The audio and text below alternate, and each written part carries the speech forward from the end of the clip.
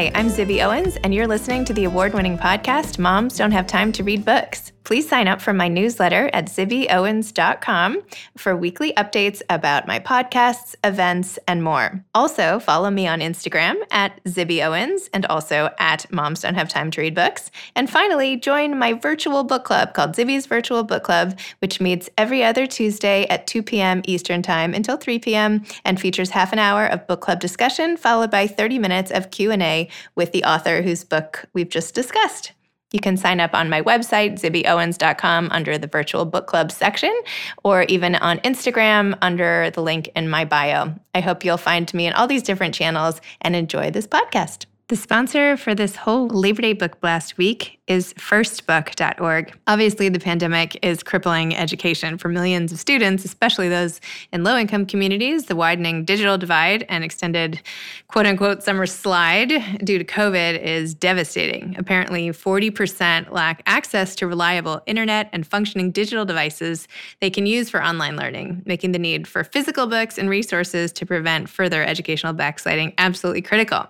First Book breaks down the barriers to education for children living in low-income communities by providing its network of more than 475,000 educators serving children in need with free and affordable new high-quality books, educational resources, and basic needs items through the award-winning First Book Marketplace nonprofit e-commerce site. They need your support to ensure these children have what they need to learn during this critical time. Visit firstbook.org to help. Writing is a second act for author Sheila Grinell. She led the team that opened the Arizona Science Center as the CEO, which welcomed nearly 400,000 visitors a year, and by the way, is one of my favorite places to take my kids when we go out and visit my mom and stepdad during the winter months. A graduate of Bronx Science High School and Harvard University, as well as the University of California at Berkeley, Sheila currently lives in Phoenix and has written 2 books, The Contract and Appetite. Welcome, Sheila. Thank you so much for coming on Moms Don't Have Time to Read Books. My pleasure. I have to ask first, I read that you were born in a taxi. Is that true? That is true. It even says so on my birth certificate. Oh my gosh. Tell me the story behind that. Well, it's the end of the World War II, and my father, who was stationed in the United States, was not present. So my grandfather took my mother downstairs into a taxi cab. I was the first child, and my mother said, the baby's coming. And oh, no. So he took her downstairs, it was New York City, into a taxi, and they called a taxi. And the taxi's moving to the hospital, and my mother says, oh, the baby's here. And evidently my head emerged. And my mother had the presence of mind to reach down and close my nose because she didn't want me to breathe. The taxi pulls up into the hospital yard, and my grandpa runs out, gets a nurse. The nurse runs back and completes the delivery in the back seat. Oh, my gosh. And then when I was old enough to understand all this, I said to my grandpa, Grandpa, what did you do? And he said, I gave the driver a big tip. Wow. It wasn't good for my mom because this is a long time ago, and since I was contaminated, they put me in a separate room. My mother went to the maternity ward, and she wasn't allowed to see me for almost a week. Oh, no. That must have been so hard.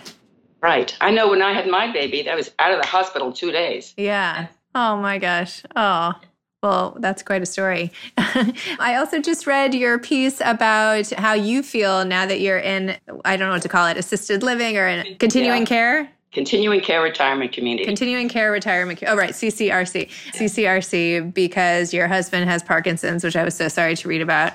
And yet you are not, well, tell me about writing this piece and what it's been like for you having to sort of transition to this type of living arrangement to help with his care. Well, Parkinson's is a very slow, nasty disease. It's not only movement, it's also cognitive and emotional, and it affects your seeing and your hearing and your speech, everything. But it is slow. My husband was diagnosed in 2011, but it's been creeping up, and I got to the point where I knew that something's going to have to change. Everyone says if you're going to move into one of these places, move early so you can enjoy it together before you can't enjoy it together anymore. So we did, just about a year ago. And it's actually, at first it was really wonderful because my husband had some blessings that he hadn't had before. He hadn't driven in 3 years. And here he could just walk to the bistro and get a burger when he wanted. Or he could take the exercise classes and chat with the ladies. There are far more women here than men, and a lot of them are widows. And my husband is charming, and he has a great time. And they all go, we'd walk together, and they all go, "Hi, Tom. Hi, Tom." "Hi, Sheila." They said, "Hi, Tom." So he felt invigorated, and I was relieved because there's always somebody around. He has a little alarm button. He presses the button, somebody's here in 5 minutes. They have it set up to take care of people who are old and infirm. And in the future, I know I'm going to need more help. I'm not going to be able to wash him and move him around. I'm not big, but he's bigger. So we're set up, and I was enjoying it. And then COVID came. And even though we're in independent living, we're not in a nursing home, there is a nursing home on the campus. So they use the nursing home rules for all of us, which meant no visitors at all. Oh, no. No more communal dining. They bring a meal to our door. Somebody drops it off at our door and rings the bell and runs away. But they're keeping the disease away, so we have to do with it. So I'm okay. When everything got quiet, I was actually able to concentrate on the next book. I'm writing my next book. Ooh, yeah, let's talk about your writing. Tell me now that you've mentioned it, what is the next book about? And then let's go back and talk about the previous 2 books.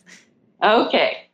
The next one is a story about a pioneer young woman who comes west, contemporary pioneer. She comes west to find a better life, and she winds up in Phoenix, where I am. And it's post-pandemic. I'm writing it as if it's 3 years from now. Hallelujah. I hope it's post-pandemic. And people's lives will have been changed. They'll be expecting different things. And my young woman falls in with a developer, real estate developer. That's the name of the game here. For the last 20 years, 30 years, 40 years, the whole metro area has grown tremendously. And it's real estate developers who have a vision of the future. They decide where you're going to live, what you're going to want, where the transportation is, where the schools are, where the parks are there any other amenities? They decide all that. And some of them do it with a great deal of vision and respect, and some of them are unethical, and some just want to make the buck, and some are cheats. So I'm plopping this young pioneer woman into this post-pandemic environment where people are designing the future, and we'll see what happens. Wow. Even just the exercise of imagining a post-pandemic world again and how this will have affected things is an interesting exercise in and of itself. Yes, and that's why I'm only going 3 years out, because I think beyond that is beyond me. Yeah. Wow. And now let's go back to the contract and how you decided to tell everybody the plot of that book as well, and what inspired you to write that story. It's about a bunch of children's museum designers, Joe and Ev, man and wife. Joe is around 48, and she says, I've got to make my mark now. And she thinks that if they're invited to bid on a contract in Saudi Arabia, in Riyadh, and she thinks, this is it, I'm going for this, and it's going to make my name. And he is a different kind of person. She's got all the balls. He's got the soft side. He just wants to stay home and make things. But they go, and it doesn't turn out the way she thought. She learns a lot about her culture, about her work, about her marriage, and about herself, and what it means, what she can tolerate and what she can't. And that's why I wrote the book, because in this day and age, I was mulling over, how do people become tolerant? Shouldn't they? When? What makes it happen, and what are the impediments? And this was in the back of my mind, and I wasn't even quite aware that it was the back of my mind. And then I met my friend, name not to be announced, met a friend, wonderful woman. She was a professional, kind, generous, very thoughtful. And her sister came to visit. And the way she talked to her sister shocked me. She was completely contemptuous. And I said to myself, wouldn't you have learned by now to tolerate her? And then I realized, I can use my experience in Saudi Arabia. If I'm going to write about tolerance, that's one extreme. Yeah. So, of course, my Joe and Ev, my designer couple, they live in Oakland, California. So I have both extremes. Wow. How did you you've had a whole career in museums and the whole museum life, and you were able to bring that in to inform all the details of this book. So what made you start writing to begin with? And I know you have another book as well, but how did you transition, or how did you incorporate this element of creativity into your professional life? Okay. The contract had had to be set in the museum world because my own experience in Saudi Arabia was the museum world, and I had to make it real. Right. Because you can't make up stuff about Saudi Arabia. It's just too far out. Anyway, back to how did I become a writer? Well, I didn't. I have to take you back to the beginning. I had a whole other life. Yeah, let's go back. Okay.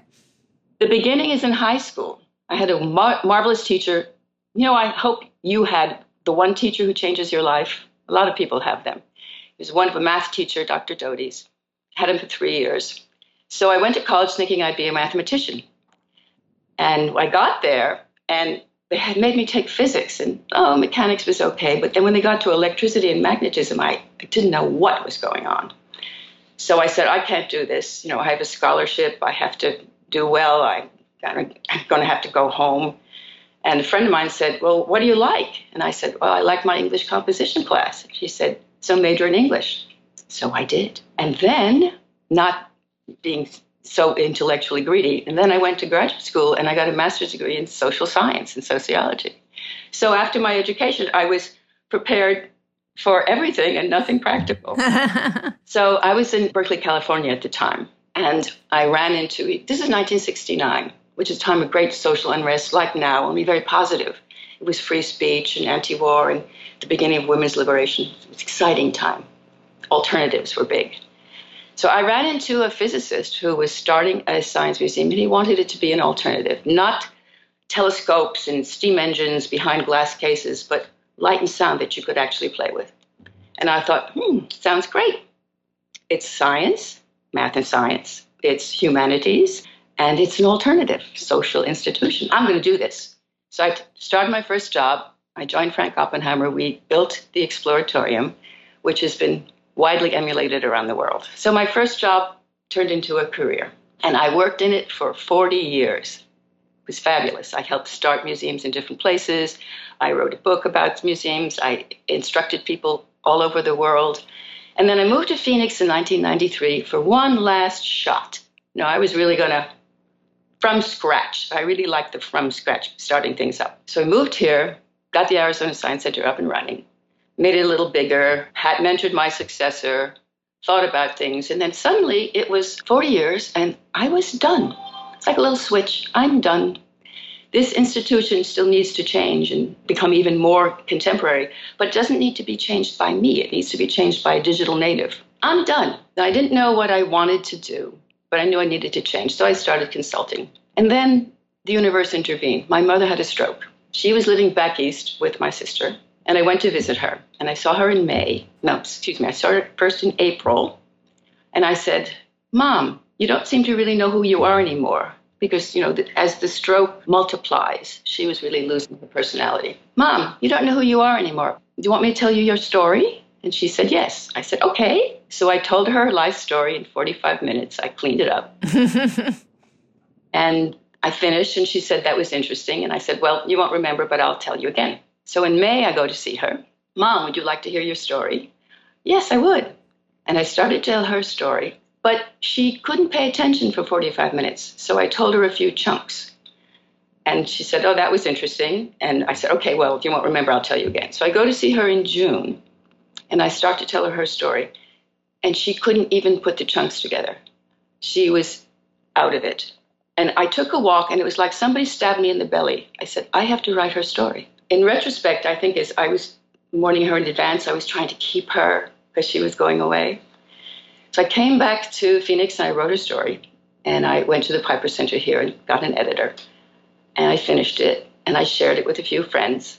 And then I realized I wanted to write more. I think the old English major came back.